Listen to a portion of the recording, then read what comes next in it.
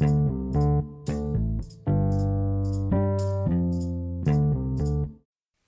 morning, my name is Alan. I'm here to speak about my experience working as a foreign service officer in Thailand. But first, we have to go way back to where it began. It begins in 2013. In 2013, I'm still working freelance in some law firm, very small law firm, and I was thinking, I'm bigger than this. I deserve more than this. And I think, you know what? Why not applying to a government job? And I was looking for guidance from my sister.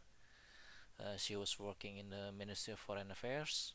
And I was thinking if she likes the jobs and she likes to travel a lot to foreign countries, then why not I do just the same? So I applied to the Ministry of Foreign Affairs, and here I am. And maybe it's kind of weird that the person that is introvert as I do working in the Ministry of Foreign Affairs, but it's not that weird because actually with the Ministry of Foreign Affairs accept a lot of people from different backgrounds. Obviously, we don't accept people from very niche subjects like geology or public linguistics, but in some part, if you are graduates from public relation, international relations, or probably you graduate from law school, you are welcome to try to apply to the Ministry of Foreign Affairs. And I will not delve a lot into those 5 years between when I was accepted and into when I was going to Songkla, but I will speak a little about how did I get accepted and how did I ended up in Songkla, Thailand. So it was like I distinctly remember it was in December 2017 or 2018. I can't recall, but it was between those years, and I was thinking, you know what? I cannot wait any longer. If the government offers me to go to say a very distant or very remote places like Africa, Middle East, or probably Pacific, I will accept it because in 2018 I was waiting for my newborn baby Audrey to come up, and I was thinking, you know what, I cannot wait any longer with my current income and with my current expenses.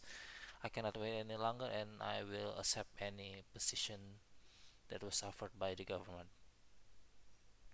And then I was called by the secretary of the America Second Division, which means the division encompasses South America and Eastern Caribbean.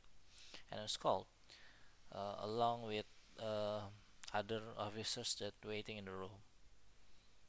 Others were accepted to the Budapest, and then there were some that accepted in Europe and Bogota, Colombia. My friends were accepted Bogota, Colombia, and I distinctly remember that the secretary, she was old, like, well, not really old, but you know, much older than I do. She was like 40 or 45, and she was saying, um, "You have to remember that your assignment is a duty, not a luxury." So she said, "There is one vacant office in Songkla, Thailand. Do you want to accept it, or you don't want to accept it?" And I said, "Yes." I was just saying yes before any doubts forming in my mind. I was saying yes, and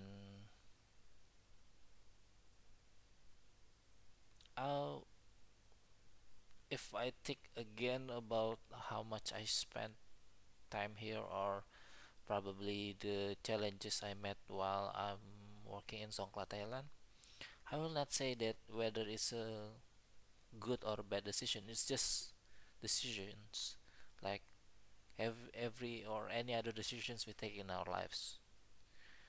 So it might not be the most interesting stories I can tell right now, but